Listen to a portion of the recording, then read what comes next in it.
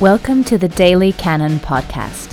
Here to talk all things Arsenal is your host, Matthew Wade. Hello again, listeners, and welcome to another Daily Cannon Weekly podcast. It's quite a chipper Daily Cannon Weekly podcast this week because for the first time in a while, Arsenal have had two wins in the space of a week and two very good wins against decent sides. Possibly getting two wins out of the two games is somewhat unexpected given the fixture pile-up, but very pleasing nonetheless, despite some interesting moments along the way. So, but joining me to celebrate this fact, and as a reward for all the misery she had to sit through when we were discussing the fixtures over the depth of winter, shall we say, both emotionally and weather-wise, is Anita Sambol. How are you, Anita? Hello. Yeah, definitely. I'm not sure why did you hesitate to say to celebrate two wins, because one was a bit not so great, but the last one was really awesome. Well, I think, both were worthy of celebration, but the Benfica game was, shall we say, more of an emotional journey. It was quite tiring to experience. Yeah, I get that feeling in general on social media because that's all we can hang out now these days. That's true. These kind of wins are not as much celebrated as they used to be. Maybe because we had some good and bad moments that they are exchanging, and then you think.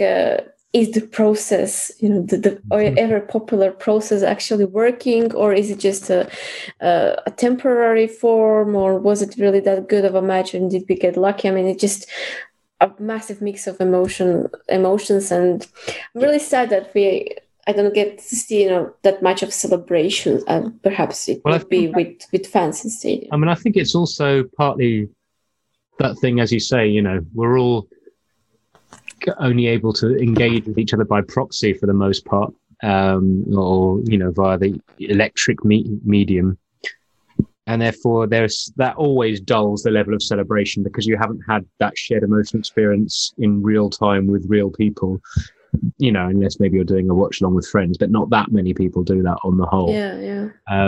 So you're kind of it gives you that tiny bit of remove, but it's also the fact, I think, particularly the Benfica game, was a game that I guess most fans probably came out of it thinking we should have coasted that if it wasn't for our own dumb fuckery.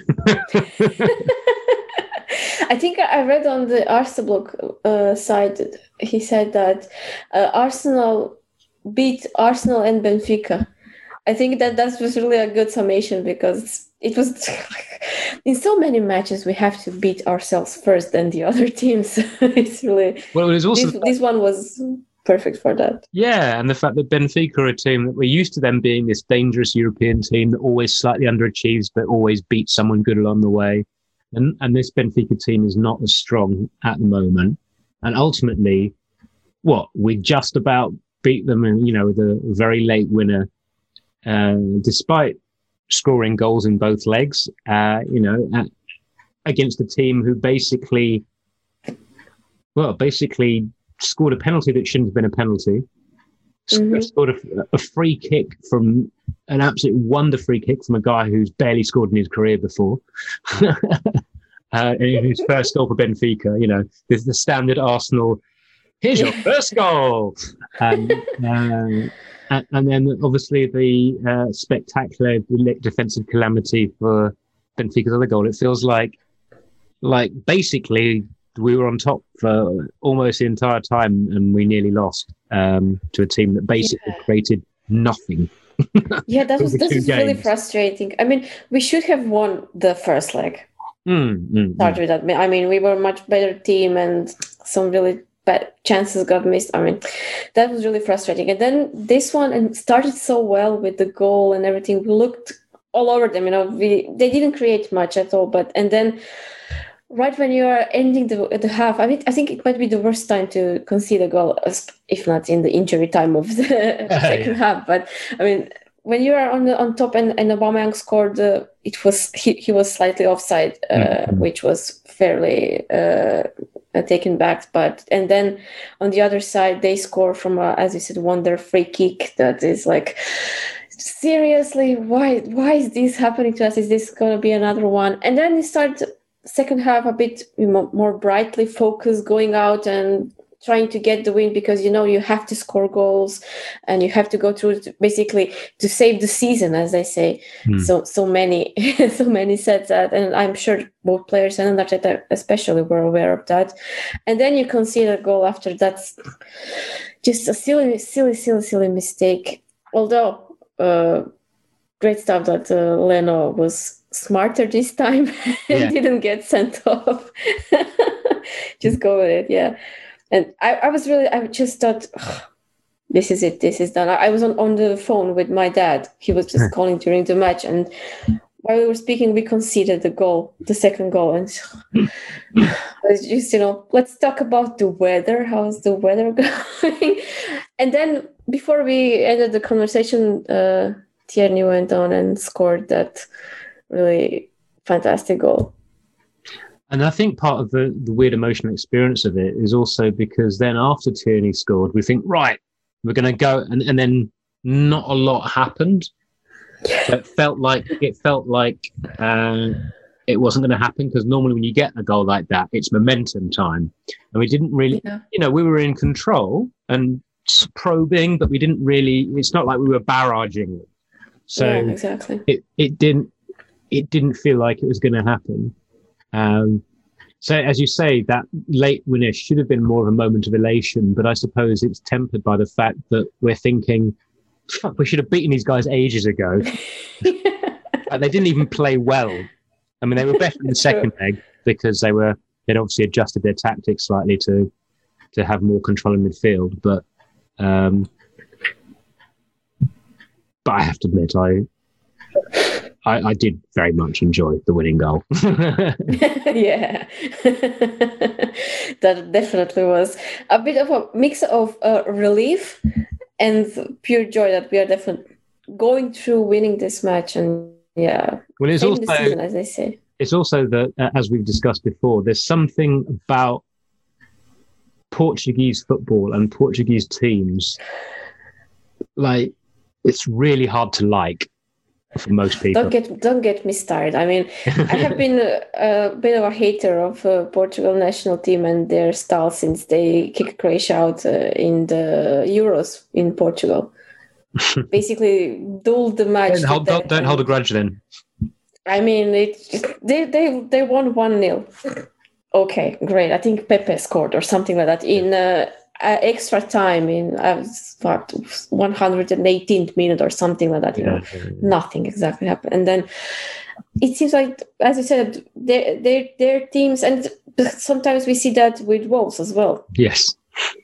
I mean, it just that style that not my kind of cup of tea. Although I will say that actually Benfica were considerably less cheaty than a lot of the Portuguese players we've seen playing in England this season. That's true. Yeah, that's true. They got a bullshit penalty, but that wasn't them cheating. That was just the ref having had a moment. Then VAR didn't have the courage to challenge him. But anyway, we won't go down that route. So, okay, well, going a little bit deeper into the game, as you said, we got that early goal and we're really on top in this second leg, and it felt like this is going to happen. It's going to be relatively comfortable, and then, but we didn't quite capitalise on that. I don't know. Benfica had changed the way they were playing slightly, but we also sort of seemed to lack that cutting edge. We were struggling to control the game in their half as much as we did in the first leg, I think. Yeah, the last pass was kind of lacking and missing, and it didn't. I can't remember really so many clear-cut chances besides that Aubameyang goal that was then ruled offside. Yeah, and I mean, Xhaka and Ceballos. I really hope that it would work. It looked like it might work, but Ceballos looked really a bit off during the whole match, and obviously the mistakes didn't help as well. Yeah, and I actually thought that I tweeted at the time is that Granit Xhaka is very quietly having a slightly crap game. Because like his form has been, since he nearly managed to get himself kicked out of the club again with another stupid red card, his form's been basically pretty good 90% of the game since then. Pretty good to very good. But I thought he was a bit. It was partly because Benfica put more people in midfield and therefore had more combination play in midfield, so he was less able to be as effective as a destructive player. It also gave him less time on the ball. But I thought like he wasn't like bad, but he didn't really do anything good either in the Benfica game. He was just kind of there, like 6 out of 10, maybe 7 out of 10 if you give generous ratings. But that's so I think the midfield was a bit of a problem, and I think it was partly because they were outmanned, but also you just notice when Partey's in the team, the ball just moves fast forward quicker. Because Ceballos gets the ball, beats a man, he can't accelerate away from the man very often, like not really leave him behind. So then he tends to either have to beat a man again, or he takes 3 touches and then puts a pass. When Ceballos plays quickly, he's a really good midfielder, but he's just got this addiction to kind of wanting to really have the ball for slightly longer than you're going to have time for at elite level. And or he does that thing which I saw him do a few times in this game, which really annoys me, and not because it's not there's anything really wrong with it, but it's just it doesn't work in this team. Which he does that thing where he runs towards a teammate with the ball, and then gives them a ball in a position where all they can do is give the ball back to him. but Start padding his passes. Yet he's run closer to them to do that. So now he's got the ball back off them, with slightly less of an angle than he had before he'd started running towards him in the first place. Yeah. And it's fine if you've got like this real kind of tick-a-tacker type team where you've got 1 or 2 players that do that, or that player is like the dominant playmaker in a mediocre team. Then both those situations can work. But in this team, it just kind of gets in the way a little bit. And it's frustrating because he's so much better when he doesn't do that. And we see the difference when Partey's in the team. The ball just like once he's wins the ball back, the ball just starts moving forward, and that's exactly. That's what we have been missing. I mean, we have talked about that at length on this podcast since he signed, and definitely. I didn't expect him to fit in that well and just be the solution to all our problems, but he had he had a few off matches when he was recovering from injury and all that, but right now he definitely looks ready and to continue where he left off before the injury. Yeah, and I think the thing about Thomas Partey is because he has, he's strong and he's athletic and he's a good ball winner, like even if he's having a game where he isn't really playing that well. His passing's a bit off, or he's not necessarily positionally perfect. He's still got like enough, like for free, as I call it, and like that.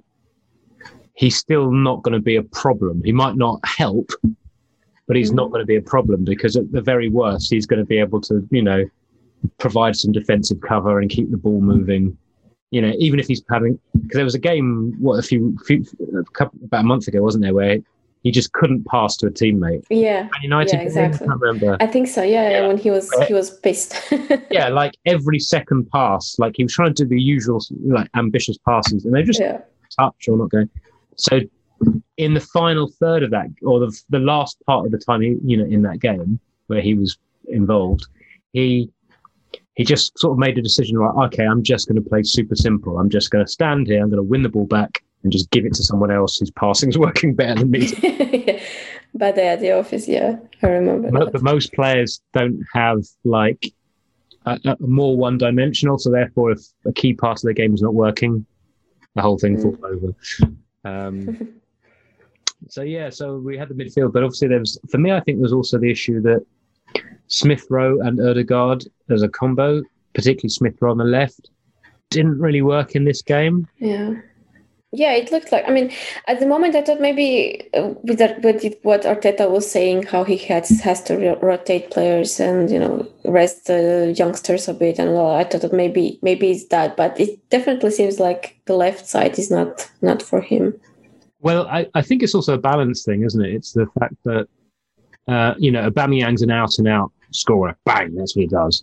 But Ødegaard is very much a passing midfielder, not going to get you a lot of goals, doesn't get into the box really.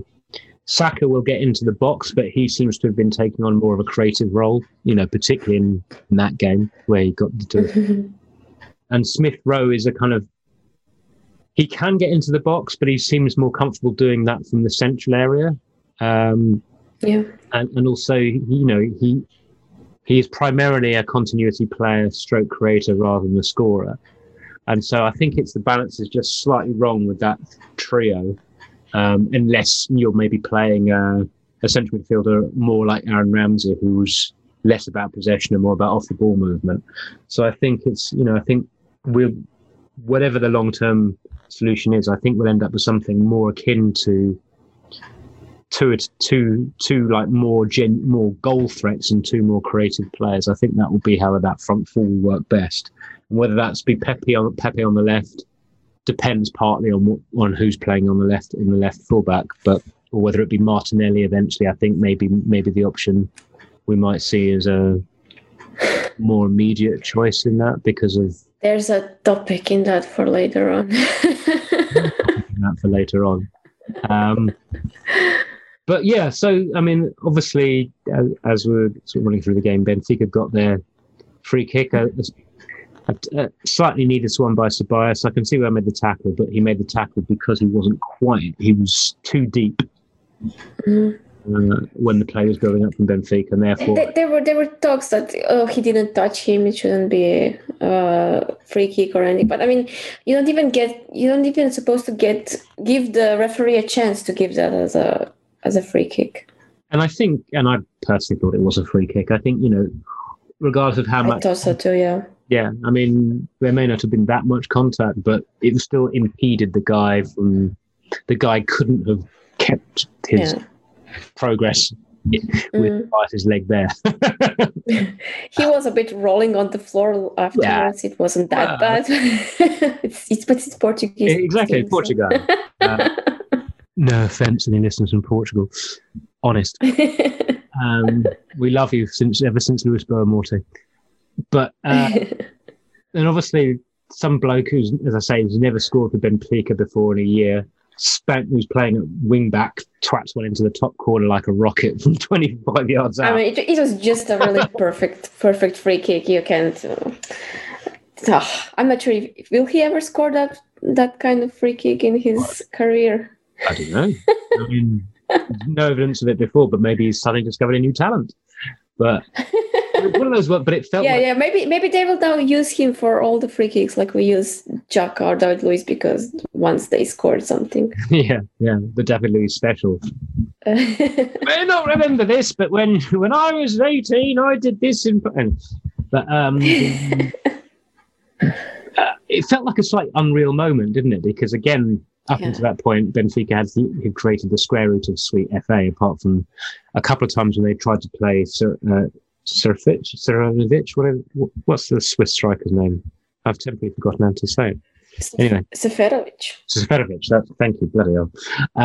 Because they decided to start with him rather than Darwin Núñez this time. And there's a couple of times where they nearly played him through, but forgot he's really slow. So they played what would have been a really good through ball to a completely different player. But yeah, that was their first shot of any significance at all. Which was really lucky for us that he was slow. I mean, because I think that Gabriel really has had a few off matches recently, and David Luiz wasn't on his best in that match. Did you notice there was a short period in the game where Luiz was playing on the left and Gabriel was playing on the right? And I was trying something new. I was like, guys, this is not the time for experimentation. It only went on for about 5 or 10 minutes, but it was kind of like, what? Seriously? what thinking? But yeah, Benfica scored their first notable anything. And it didn't feel like it had really happened. Like for me, like I didn't know it was a goal until like a second later. I had that sort of pause of kind of, but they they haven't even tried to score, and they scored. So obviously that was just before half time, and the second half just perfect timing. Yeah, but we came out in the second half again. The pattern of play was still that we were controlling things and looking like we would wear them down and probably score. We were kind of getting into good positions, although it wasn't quite happening. And then in a Boom. famous old Arsenal tradition, from an Arsenal corner, we've never seen that before. Honest, Danny Ceballos did his Mustafi tribute act. Yeah, I mean, that was just like, what else can he do wrong on that day? Maybe score an own goal or something. It's just one of those. Well, it was also, it was just such a strange decision, wasn't it? Because he sort of, other than just leaving the ball, he did like the only thing that could have turned out that badly. It's like he'd forgotten the guy was there. Like either he didn't know the guy was there, even though he appeared to be reacting because the guy was there, or he didn't know where he was on the pitch, because the back header was like, it was never going to get to Leno. Like to get a back header to the keeper from there, you've got to put some welly on it. You know what I mean? Or some head on it. Momentarily brain fart for Danny Ceballos. And of course, then Arteta goes and puts Willian on. I was thinking, okay, I give up. This is it. Certainly Twitter agreed. And I did comment, it did seem a little bit like he was trolling us at that point. But I think as I wrote at the time, this better bloody work, or Arteta's going to take so much heat for this, because he can't keep investing investing in this player and this player not keep on delivering, and to do it in this moment, in this game. I mean, it's ballsy. It is. Definitely it is, yeah. I think that Steven mentioned that in his video analysis of the match, that definitely massive cojones on Arteta for going with that. And it paid off. I mean... Sort of, What, few minutes later. Yeah, I mean, it wasn't a difficult assist, but it was an intelligent assist. I mean, not the one we expected to be an assist from that position, but it was... Exactly. But I noticed actually, both in the last 3 games, Willian has actually he seems to be trying a bit harder and covering more ground. And of course, when you cover ground, sprinting. Yeah, like rather than doing what he was doing over Christmas, where he was sort of going out for a gentle promenade after lunch. Well, I've got to work this off. There we go. Working off his roast dinner, but no, he was actually running around a bit. And his body language is better, as they'd say. Oh yes, she's meme central here tonight. Yeah, all the buzzwords. I'm waiting for. Yeah. Bingo. But obviously, he plays the cutback to Tierney, who basically seems like fuck this, frigging the soldiers, and just kind of smashes it. I mean, the celebration was just yeah. Yes, we are down, we are losing, but we can still win this match. There's still a lot to play, and come on. There was a pleasing amount of anger in it. Like, come on, you bastards! You're not going to do it. I'll do it. Come on now, pull your bloody finger out. That's how it came across, I can totally imagine him saying that, actually, yelling at his teammates, something like that. Yeah. Good motivator. He did not seem best pleased with those around him at that moment in time. But of course, his ability to express himself in the way that so many fans feel is always something that's going to lend himself to our affections. And then, just as you're expecting, right, okay, we're back in it. We've got 20 odd minutes left. We're going to throw everything at them. And then we didn't really. Yeah. It was really getting slow, and then it wasn't really happening, and we started thinking, oh, it's gonna be one of those nights, almost nights, almost there. I think that we played against Bayern, something like that, all those years ago when they beat us at Emirates 2-1 or something. It was one of our wonderful away goals defeats. Yeah, we grew to love so much. We were also very close, and shades of that. Will it happen? Won't it happen? Then Arteta was. I think he subbed Bellerin, took Bellerin off and put Lacazette, and then he moved Saka. He does love taking off a fullback for an attacker and moving Saka into anywhere where it's now hasn't got anyone playing. Yeah, it was like the guy's playing so well. He already had an assist, and now we are pulling him further back and putting Lacazette on, and just it seemed like. Will it happen? Won't it happen? I wasn't too optimistic. No. Well, I think that's explained some of the emotional that you were talking about before, is that,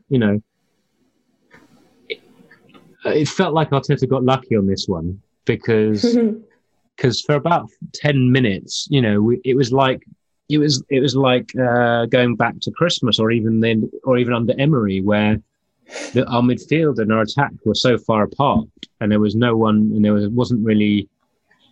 Because Ødegaard was then pushed slightly wider to the right, so there wasn't really anyone picking up the ball in that area. Yeah.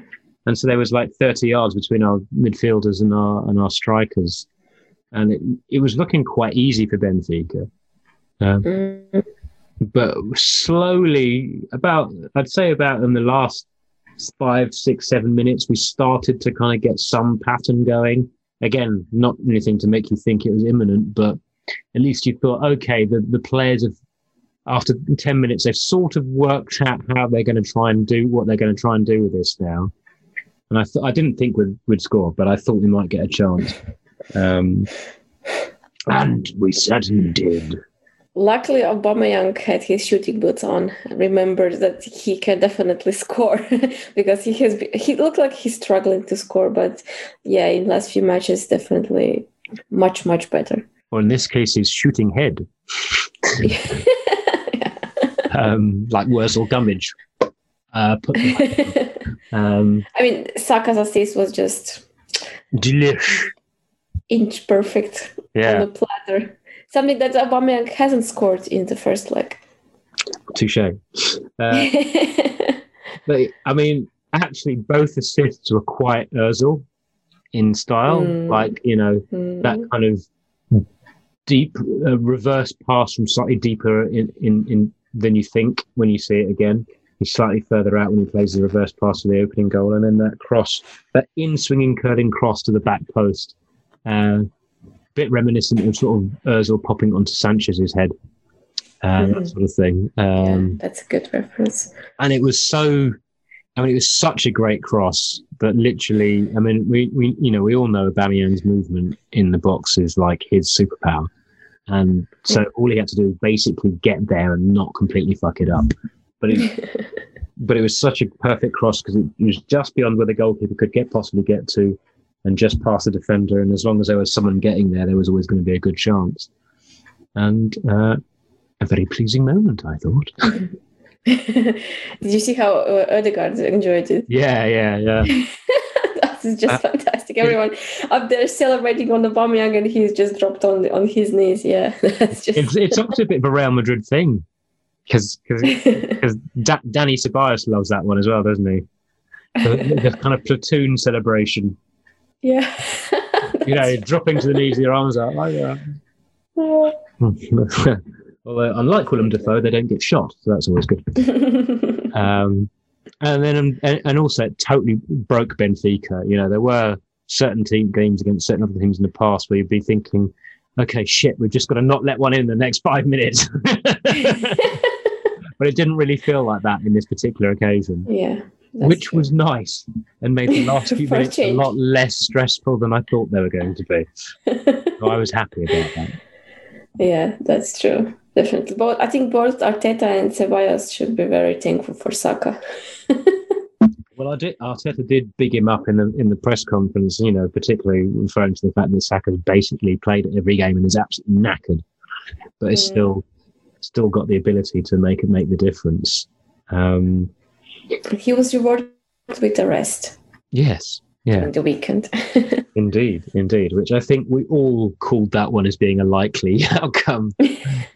Like when you're looking tired and your manager publicly tells the world that you're knackered. If you've got other options, you should always expect a bit of rotation there. So obviously, relatively soon after that, we got the draw. And turns out we're going back to the same stadium again.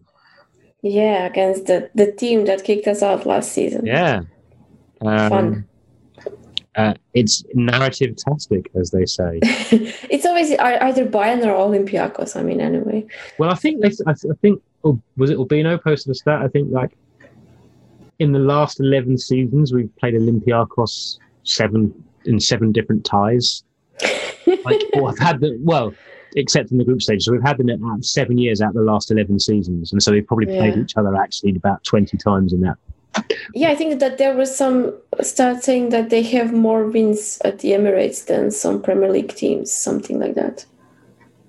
Yeah, that's very probably true. Yeah. Really makes me confident and everything. But on the flip side, we've got more wins at their stadium than most of their domestic opponents. In fact, we've got more wins at their stadium in the last 13 months, in the last 12 months than most of their domestic opponents. That's true. Even if one of them was against a different team. And you have to think of that we used to play them in group stages in Champions League when every bloody year for a while. Yeah, it was like last match when we were already qualified and Wenger put out. Is it going to be Olympiacos or Fenerbahce? Which one is it this time? Until we stop being as good, and then we'd always be, is it going to be Bayern Munich or Barcelona? Oh, Champions League. But how are you feeling about the tie? Knowing that obviously they're going to be feeling quite confident, having knocked us out last year. Well, good. Maybe have them feel confident. I don't mind that at all. Maybe they'll underestimate us a bit. I think that we will definitely take this one really seriously. We have seen that with Benfica now, with players being rested for Premier League to be fit for the Europa League, and I think that, as already said, Arteta and players both know that this is a way to save the season, and it's very, very, very important. I think that I haven't really looked how they are standing in the league and their form and all of that, but I'm slightly a bit more confident about this one than if we got someone like, I don't know, Milan or someone like that. Well, in answer to your question, Olympiacos are, as per usual, absolutely shitting over the Greek league. Their one loss of the season was 3 games ago. But on the decline. But then I think they promptly won the next 2 games. So they've got... is that even a good measure for that? Well, they've got 61 points after 24 games with a plus 46 goal difference. So basically, they're like 14 points ahead of the nearest team in Greece and have almost double the next best team's goal difference in terms of goal difference. So yeah, but I think that like when people ask, the Dinamo have chance against Spurs? Can they do something? Maybe kick them out or so? You also go and look at the table. Okay, it's not that much big of a difference. Much better goal because the Croatian league is a bit more tight this season for some reason. Dinamo they're unbeaten in Europa League, I think, and they haven't conceded a goal in 6 or 7 matches in the Europa League at all. So they are looking really good, but still I wouldn't say that they have a good chance to kick Spurs out. Even though Spurs are struggling in the league, just like we are, it's still, I think that they are still a bit, better team, more experience and all that they would need to vastly, I can't remember the word now.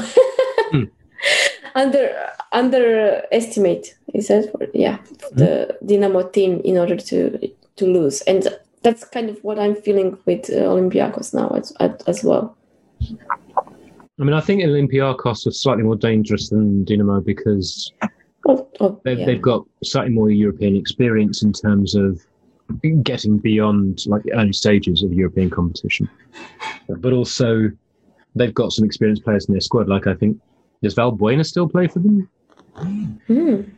I'll have to look. I may have just made that up, listeners. Do bear with me. If he does, he'll definitely score. You know that. Thanks for that, Anita. Someone outside is very excited. Anyway, I hope you're enjoying that laughter from the street, listeners. The Olympiacos squad at the moment. Let's have a quick look. Well, of course, that's the other narrative point. How could I have forgotten? It's the vengeance of Socrates. Yeah. Oh my God! I also forgot about Socrates. Valbuena's there. They're still there, and they've got the Arsenal transfer rumour fans of the past will remember Jan Mvila, the French midfielder that we were linked to every year for about 4 years. They've got Jose Holebas, who some of you may remember, who I think who was last seen at Watford, and Bruma, who's an interesting player, a winger. He's on loan from PSV apparently. He's some young Sporting Lisbon wonder kid, I think, but has ended up playing for RB Leipzig. Ended up playing for like about 4 different teams. Really talented, totally inconsistent in every way. Probably plays really well, sort of once every 5 or 6 games. And we know when. Well, touche. And of course, last year, Madi Camara was very impressive for them against us. So I'm sure people remember him. And their man mounting at the back, Ousseynou Ba, who's the absolute giant.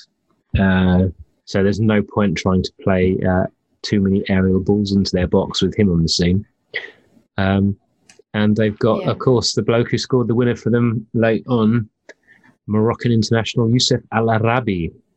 So they've got some players with some pedigree. I mean, they're Fortounis, their creative midfielder, is one of those players that looks like a genius in Greece, but just struggles to take the next level up in terms of his performance. But there is some danger there. But as you say, if we play to the level we aspire to play, we should be fine. We should be fine. What is that? Is that in 2 weeks? I think the first leg is a week tomorrow, or a week today by the time people are listening to this, I think it's the 11th. Is that right?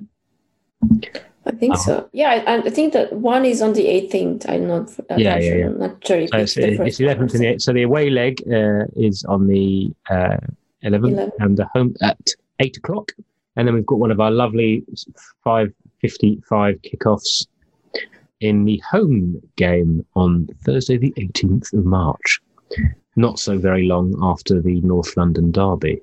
But anyway, we'll save that particular topic for another day. So, we got through the Europa League. Hooray! We're still in it. And then we went up to Leicester City with a much-changed team. How were you feeling about this before it happened? I wasn't expecting much. I mean, Leicester have been looking really well. They were third in the league. They look like a really good team, and there's always Jamie Vardy. Nightmares from him. Jamie Vardy. And then when the lineups came out, I think I was ranting to my husband. Look at this. How is this happening? What kind of lineup is it? I know rotation, blah, blah, blah, or that has to happen. But then this is slow. Xhaka Elneny, I mean, how will this work? They will just, kill us. This won't work. No way. This won't happen. Then Willian starts.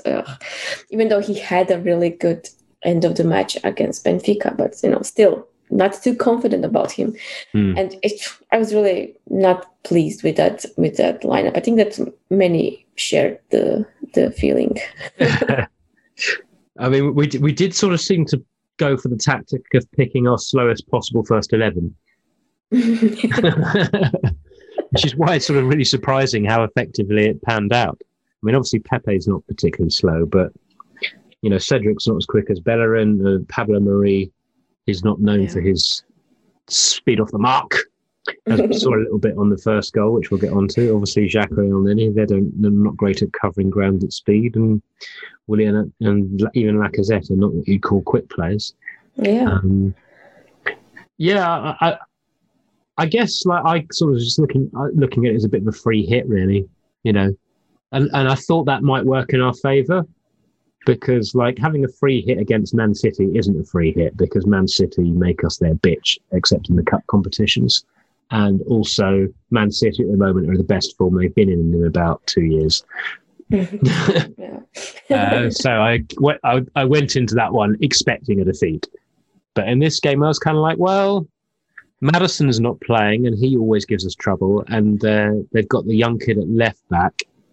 So I thought, okay, this isn't Leicester at their best. So I thought, I was sort of thinking we might get a draw. That's the way I was looking at it. I figured that would have been a good result. You look at it there with position and all that you mentioned, and playing away and all that.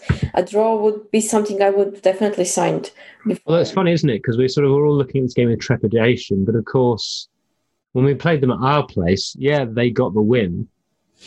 But we were firstly robbed by the officials in a really pathetic way. But also, like we shit all over them for most of the game. We should have won that game by about 5 goals and somehow contrived to lose. So, it's a bit like the year that Leicester won the league. We beat them twice. This is not a team that we should be frightened of. And ultimately, though, they're functioning very well. They've got some very good players. As long as we're not playing like shit, we should expect to be able to, hold them at least to a draw. And, given the quality of the respective options, even with our changed lineup, if those players in the changed lineup play to the level that we should be able to expect from them. And of course, it started really well, didn't it? Yeah, we just don't do it easy. It's like I was, as I said, frustrated with the lineup and everything that was rotated and slow and all of that, and Willian, and not giving minutes to Martinelli and Nketiah and Reece Nelson, not to even mention him. And then the first goal is just like, is this happening again? What was it, 6 or 7 minutes? So yeah. Just really stupid goal. I wouldn't blame Xhaka, because it was a really not well done pass and he should have known better. But it was basically at the center point of the pitch. There was still plenty of time to catch Tielemans. I think it was yeah. To catch him.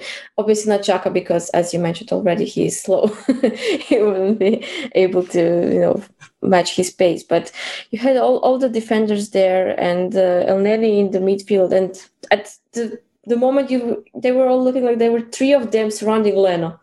Yeah. And Tielemans was just running. Run away! It was like, where are you going? Obviously they were worried about Vardy. They were worried about Vardy, because we all know Vardy and how he is against us, and many other teams, but against us in particular. So I guess they were trying to stop him from scoring goal, but it's just, you don't need to have 3 players there. Luiz and Mari should have handled him. I think I blame, to put it like that, Elneny the most here. I think that he had plenty of time to catch up and just be there. Like you don't have to tackle a player or something. Just make him think. Maybe pass to another player or something. Like just be there, be closer. And then he was just running in a straight line towards the goal. Yeah, and well, it was a combination of him retreating to his defence rather than going towards the player, and then Pablo Mari running away from the player towards his own goal. And it's like, well, one of you's got to try and at least slow him down, because otherwise, even if you're all marking Vardy, all Vardy has to do is make a good run, and you're still wasting your time. Vardy can get past you to the near post. It's still, And of course, it was a great finish from Tielemans. Who's That's true. Yeah. He's a player I've liked for a long time. I don't know if he's got quite the physicality for the absolute top level, but I remember seeing him as a 16-year-old for Anderlecht and being like, this guy's good. But yeah, bit worried. And then that the fact that they score so early and the nature of the goal, and as you say, the lineup. I can't imagine. I wasn't on social media, but I can't imagine the atmosphere was full of optimism. Did you spot any green shoots on social media, or was everyone totally doom and gloom? I think that there were some tweets saying like, relax, we still have plenty of time to play for this. I wasn't online that much. My sister was over and we were watching together. So I was discussing with her and she was like also, what's the problem? Why is Arsenal like that? Why can't you focus and play better? And yeah, I mean, doom and gloom. But I think that the fact that it was a bit earlier and how the match then started developing, and we saw that we are definitely all over them and playing a bit much better than they are, and it gave people a bit more confidence, and I think players as well. So yeah, and I mean, we probably should have scored before we did. Not that we had like any sitters or anything, but just the possession and the positions we got into. And the penalty call. Well, and the penalty call. But I mean, ultimately, I think that was correct. I think eventually, by accident, they got to the right decision. So I'm not going to complain when that happens. I was just happy that a referee's first instinct was to give us a penalty. That was the first one. Normally, if they give us a penalty, they do it with such reluctance. If I have to. Yeah. But he didn't hesitate at all. Unfortunately, he got it wrong. But you could see why he got it wrong from his position. But anyway, but then, a well-worked set piece. The impact of our set piece coach is finally being seen. That was so planned. I mean, my commentator was just thrilled with that. He was like going, when the replays were shown, he was like, you can see that Xhaka is here and he's guarding the play, and Lacazette is keeping Evans. So this is definitely, played in training a few times, and yeah, definitely it looked really, really, really good. It was a good header as well, I thought. Very well directed. I mean, obviously it was the run into the space that was there that created the chance. But I thought it was actually a technically very good header from David Luiz and there was a player in front of him, I think, going in with a foot.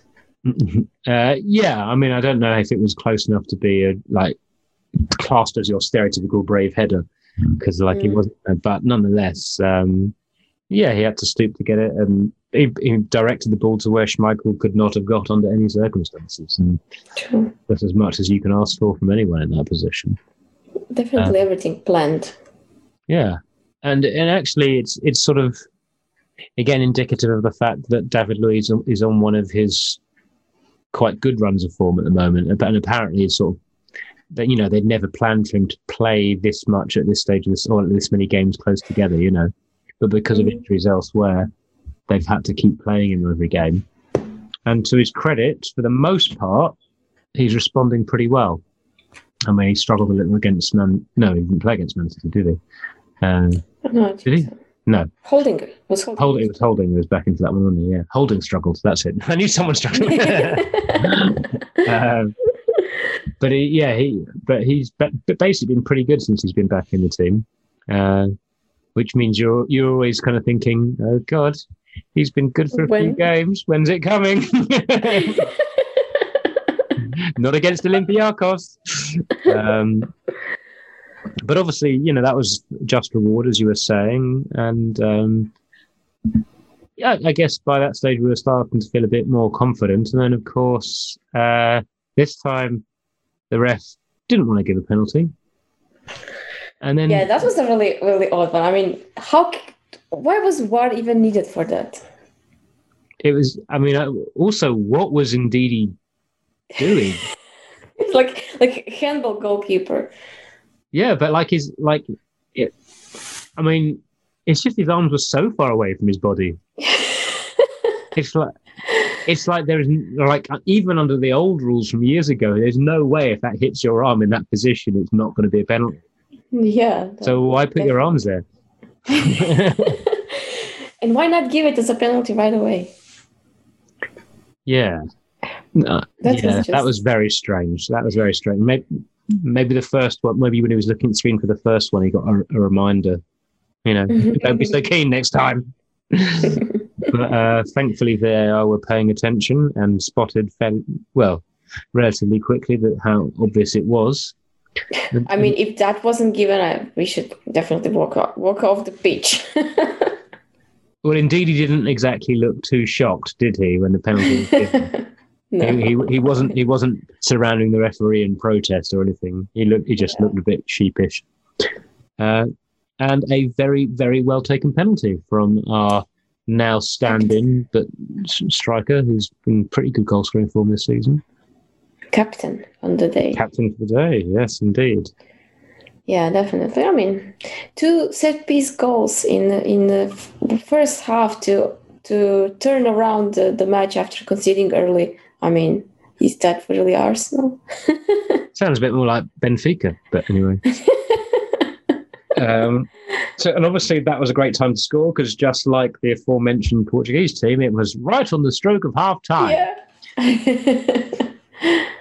Just perfect timing. And even more perfect was the fact we really didn't have to wait very long to get the third goal and sort of put the game into a comfortable position.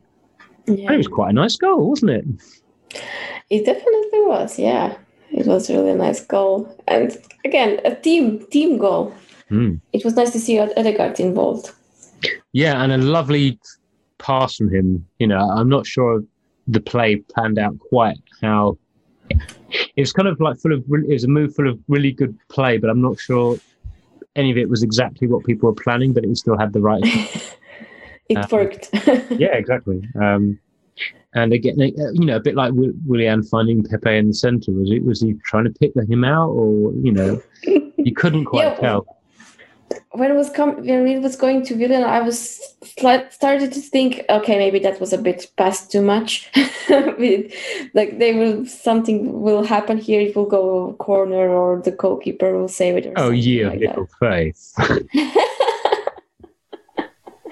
My sister then asked me, why are Arsenal always trying to walk it in? See, look, that's why. I said, we are not doing that all the time. No, we used to do that all the time. That's when we were good. Just roll my eyes on that. Teams that get accused of wanting to walk the ball into the net tend to be the teams who are good enough to be able to do that. That's not been Arsenal for a few years. Yeah. Yeah, definitely good goal and a good time. And sad. I mean, I was kind of expecting a few more goals. Got a little bit cocky after that because I had a feeling I tweeted about it that Leicester were playing with 10 men. I felt like that. I mean, obviously as I said, they didn't have Maddison at all, and then they lost Harvey Barnes, who was really doing well and was one of their key players in general. Yeah. But still, I think that we were definitely. Yeah, definitely. We were all over them. It looked really fantastic, and it's really frustrating that we didn't score at least one more goal. Wow. I mean, as long as the opposition don't look like they're going to score, I'm quite happy with that. I'm asking for too much. Yeah, baby steps. They give you one finger and you want the whole hand.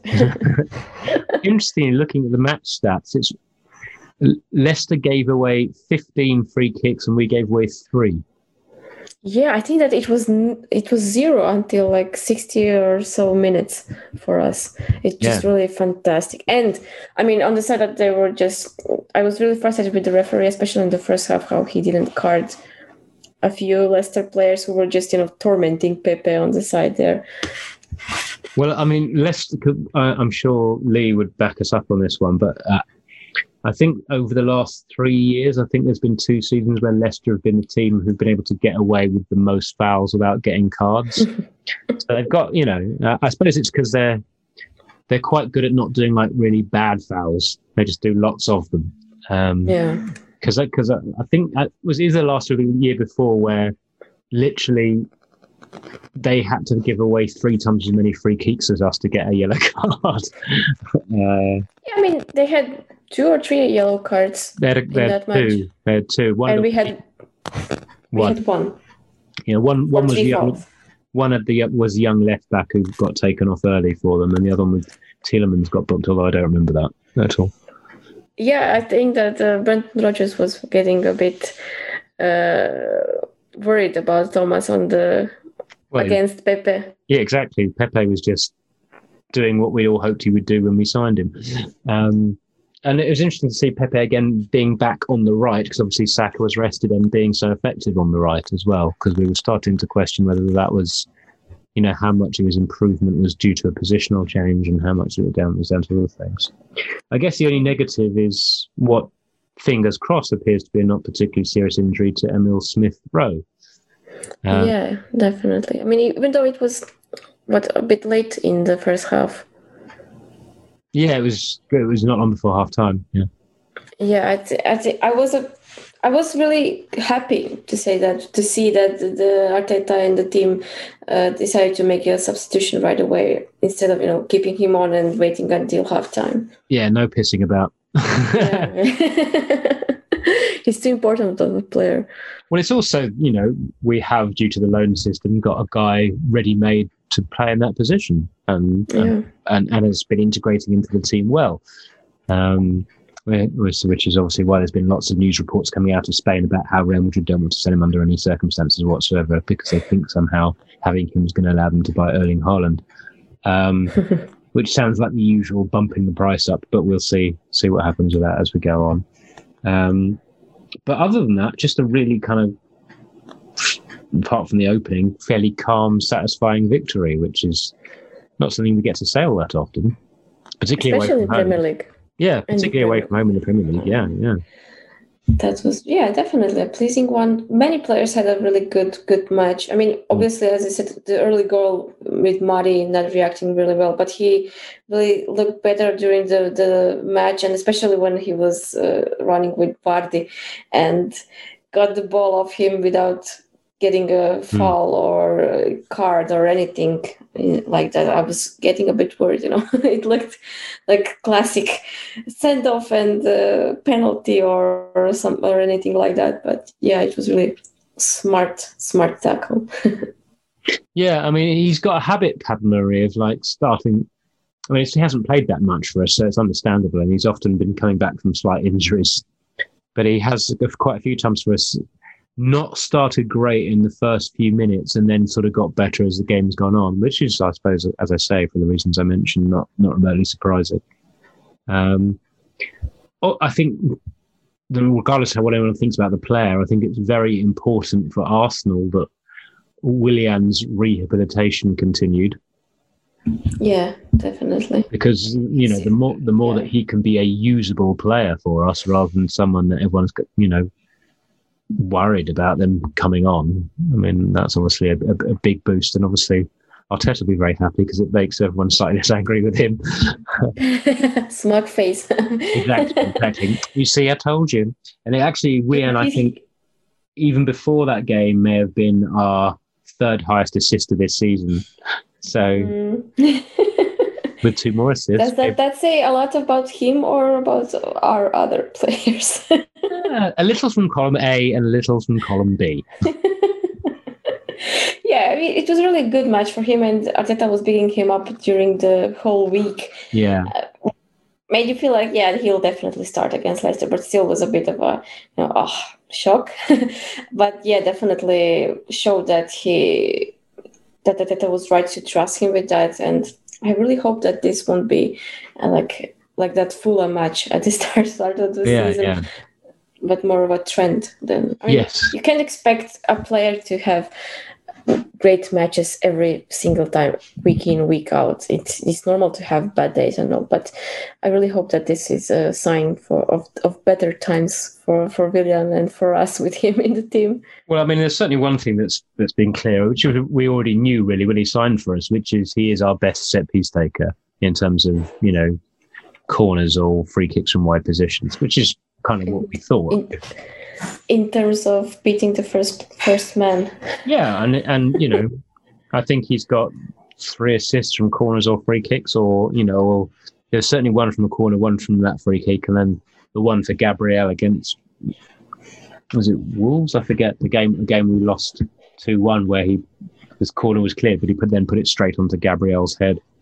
Wolves. Yeah. Which again we haven't seen very much from most other players this year. So yeah, as you say, that it was like quite a relaxing victory, particularly when the news came out that it doesn't look like Smith Rowe's injury is anything significant. So just a kind of quite calm week in Arsenal world, which is kind of a rarity. No midweek matches. Yeah. 2 wins in a row. It could be worse. Well, we've got Burnley away at the weekend. How do we feel about that? Yeah, they were really thumped by Spurs in the last round. It looked like we will definitely draw 0-0. Yeah. Yeah, it would be very, very Arsenal. But well, of course, the greater priority that week is going to be the Olympiacos game, particularly as we've got Tottenham Hotspur, Olympiacos. So you've got to think Arteta's going to be thinking that those 3 games are possibly more important than Burnley away and then it's West Ham away after the second Olympiacos. Yeah, also a tricky one. Yeah, I mean, West Ham. Who would have thought? Who would say? Yeah, exactly. I mean, they're on a really good run. Moyes is back.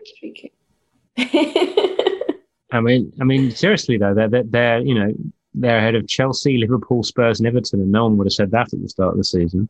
Yeah, and us, of course. But yeah, it's better not to look at the Premier League table. I was watching the presser after Leicester. And some journalists asked Arteta about chances for top 4 at the end of this season. And I was like, really? Seriously, dude? I mean, okay, yeah, sure, we won 2 matches. We look better and perhaps, we look like what Arteta is trying to play and how he's trying to get these players to work together and all that. But I mean, I'm an optimist, but I wouldn't go that far.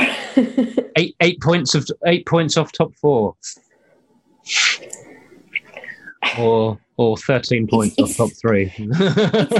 It's not impossible. It's not impossible. I mean, weird things have happened, and this is a really weird season. Yeah, it is.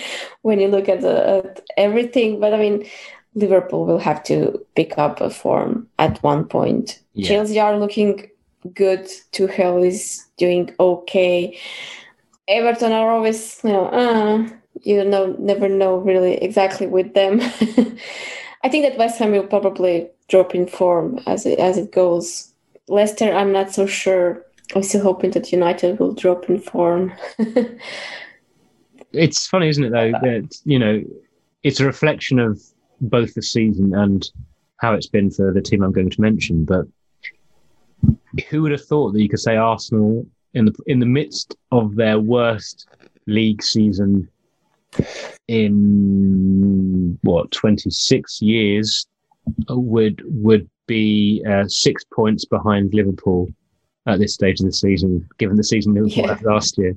It's mad, isn't it? Yeah, we're the champions. Yeah, it's really, I mean, it's just, I'm going to sound like very cliche now, but it's where we like football.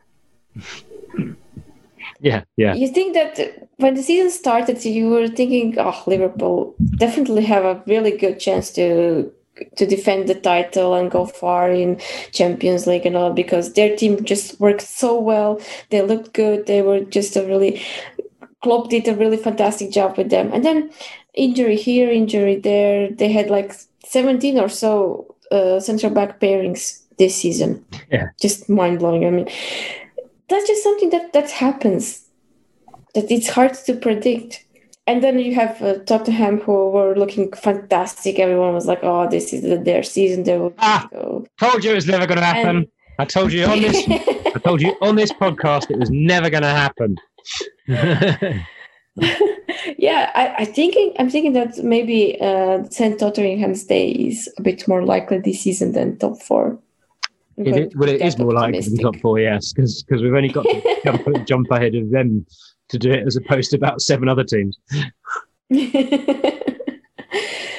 But yeah, I mean, it's just and in Premier League, especially when everyone can beat anyone on any given day, it's hard to predict stuff. I mean, if you take City out of the equation, they are really on a fantastic form, and I don't mind them winning the title. It's the least of the big evils in front of us.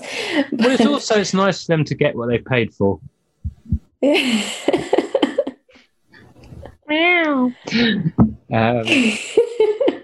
But yeah, it is extraordinary how Liverpool have tailed off, because even without Van Dijk, they were keeping it together pretty well and still looking like they, could they still have in the title race without him, But the wheels have really come off. I mean, their run of form's not as bad as ours was earlier, but it's not much better in recent. And of course, we're in the top 4 in the since Christmas table, aren't we? So yeah, exactly. Take what you can get. Since we suddenly realised that having one more person in the opposition half might help us. And I mean, when you look at the matches that we lost against Villa and Wolves in particular, City we won't mention because that's a whole different match. But those 2 matches, we were a better team and could have easily, I don't know. I think perhaps things worked, but I think the Villa game. Yeah, that one was really bad. That one was really bad. Yeah, maybe Wolves and United match. I mean, well, and particularly the Leicester game that we mentioned before as well. Yeah, that's where I still look at it and don't know how we really lost the game. Totally mugged, as the phrase goes. And of course, the ultimate mugging we've had this season was the home defeat to Burnley, where Burnley managed to beat us without having an attempt on goal. Yeah. Which is kind of like, that reminds me of that game we lost. It reminded me of that game we lost a few years ago to Man United at home, where Man United scored 3 times with 2 shots. Because we scored 2 own goals. Classic.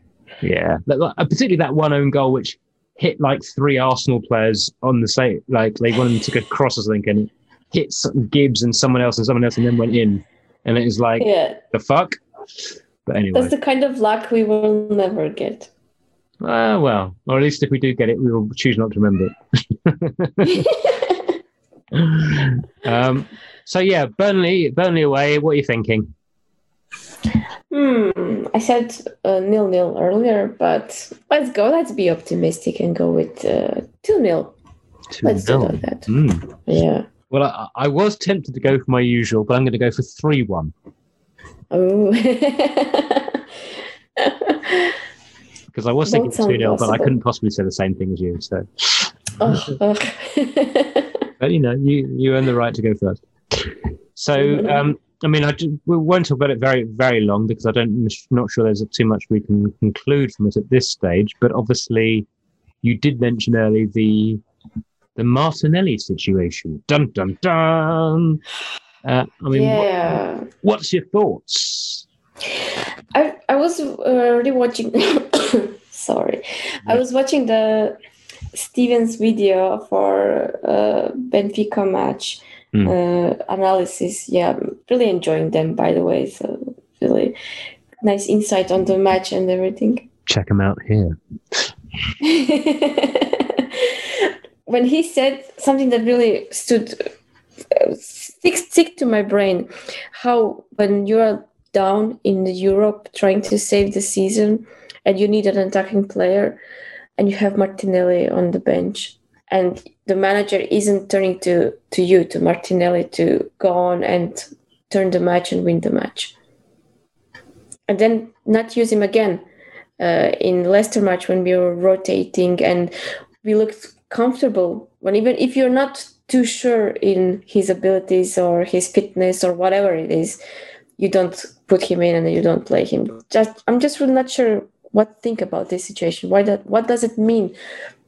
Is Arteta giving up on him? Is he not performing well in training? He is on the bench, but he doesn't get to feature. When I think that there might be some chances. Yeah, it's an interesting one because that's the sort of impression you could get. But then equally, if you remember in the first game against Benfica, who came off the bench for Aubameyang is Martinelli at centre forward. And Arteta's, very publicly saying good things about Martinelli to anyone who will listen.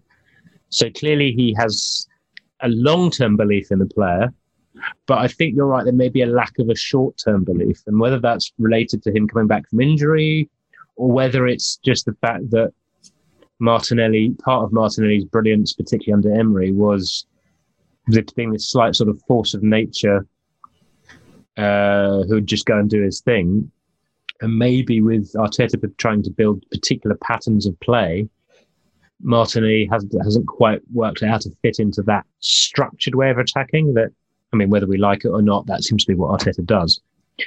Or maybe it's just the fact that since Martinelli's got fit, Aubameyang's been playing at centre forward or has found a bit of form, and maybe it's more to do with the fact that Arteta doesn't quite know how to use them together. I don't know.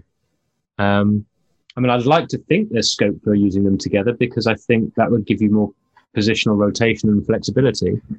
But I guess the fact that Arteta's been playing Smith Rowe on the left makes you suggest that he's putting a greater emphasis on ball retention and controlled play. Whereas Martinelli's never going to have amazing ball retention figures because he does everything full out. Whether brilliant or whether not so much, he's always going for it. So it's going to be one we have to keep an eye on. I'm not worried yet, just because I think it's been unfortunate for Martinelli, but since Martinelli's got fit, Aubameyang's found form, Pepe's rediscovered his form, and Lacazette's been playing pretty well most of the time. And those essentially are stylistically, they're going to be the guys he's competing with. If Arteta's playing Smith Rowe on the left, he wants a different kind of player. So that doesn't really say anything about Martinelli. It just means that he wants a player that offers what Smith Rowe does, which is, as I say, continuity, link play, interchanges, and ability to support teammates, which is not Martinelli's skill set at all. But we did see against was it against Man United when Martinelli was taken off? I mean, admittedly, he wasn't as far back in his fitness then, but he was taken off for Willian, and actually the team slightly improved in that game. And that's despite the fact that Martinelli made a couple of brilliant defensive interventions. And later analysis, by people who are more learned about this than me, and also have the time in their lives to re-watch games several times, which I don't have at the point in time, pointed out the fact that actually Martinelli, in his great desire to help the team, was dropping back too far and actually doing too good of a defensive job. But that made it easier for United to progress down that side because we weren't offering enough going the other way. In a way, Martinelli, being with the very best of intentions, wasn't really doing what the team needed. So maybe Arteta's trying to invest time in giving him greater tactical intelligence to use alongside his undoubted ability and drive and character, which the qualities he's shown before. And maybe there's that tactical rawness, which you would expect, given that before he came to Arsenal, he was playing in the 4th division in Brazil, and Brazil is such a sort of tactically advanced league that Jorge Jesus, who's the current manager of Benfica, looked like a revolutionary genius managing just by playing the same tactics that people have been playing in Europe for the previous decade. So maybe it's just trying to give him a greater tactical sophistication. But equally, we saw him start against Man City in the League Cup, and we saw him start against Man United. So, 2 games which Arteta wanted to win against very good opponents. So is it that he's worried about his fitness? Is it that it's tactical discipline? Is it that he's trying to create a different sort of style? Is it that he thinks that Martinelli's going to work better against teams where we have less of the ball? We don't know, but everything some kind of mix of those. Yeah, it could be mixed, could be any one of those things. But I think Arteta still has big things in mind for Martinelli, just from the way he's spoken about him. I think Arteta sees Martinelli a bit like the way he saw Saka and the way he sees Pepe to a degree. Although Pepe's so inconsistent, it's harder to do that. But as being like a project that, like, this person has the tools to be amazing, but I want them to be amazing in a certain way or a certain type of way. And right now they don't know how to do that. And how quickly they adapt that will determine how quickly they get to have a proper run in the team. Because the way he talks about Martinelli was incredibly similar to the way that people were talking, about Raheem Sterling, for instance. Very similar language, slightly different qualities, but very similar language in terms about, needs to tune up on this and the other, but basically is really, really, has all these virtues. So I'm optimistic on that front. And frankly, it would be incredibly stupid of Arteta not to kind of try and plan a long-term future for this guy, because he has a great resource at his disposal there that is very, very highly thought of. So politically, it would be stupid, and also it'd be a waste of that great resource.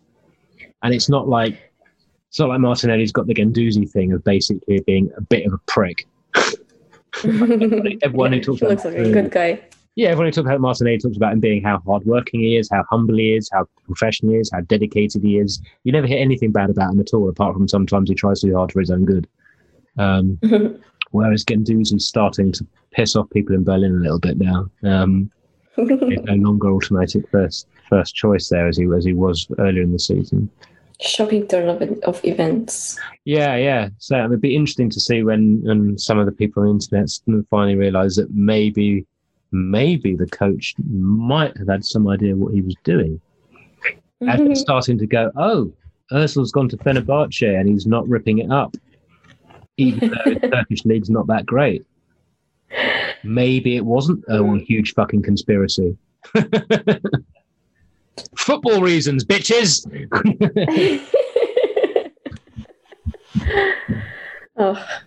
It all evens out in the end, huh? Well, I mean, it's just that thing of everyone likes to have an opinion, of course, and that's what being a sports fan is. You want to have an opinion, you want to get something you're emotionally engaged in, but ultimately the people making the decisions always have access to more information than you do. Now, that doesn't mean you have to trust them blindly, but equally you have to always stop and think, what do they know that I don't? And ultimately, while we needed someone in Ozil's position, and the fact we weren't playing that position might have been part of the reason why we didn't see more of Ozil. Equally, it's clear that he had stopped being able to influence games in the way that he had previously. Even when he was playing. And I don't slag Ozil off by saying that. He's had back injuries. He's possibly suffered a slight lack of hunger with the whole everything Germany thing, and he's a player on the downward spiral of his career. He's been playing at the absolute elite level since he was about 19 or 20. It happens, We've seen it loads of times before, and not everyone can be like Ronaldo and Messi and keep being brilliant into whatever age. Yeah, some players they're exception to the rule. Yeah, and to be honest, back injuries are a fucker. If he was generally having back injuries, and I suspect his back injuries may have been slightly worse than I let on. If you get something which is maybe causing you a trapped nerve or sciatica, or that's an absolute killer for a player. You just can't do certain, and also just mobility. And particularly for a player like us, who relied so much on mobility to be effective. We all think about his delicious passes, but his best skill was always being able to find places to be where their opponents weren't. And it's hard to do that if you can't run around very much. Nice rant about this. I didn't think we will get to hear many of those since you left. I was thinking... Hey, he's the ghost of the machine, kids.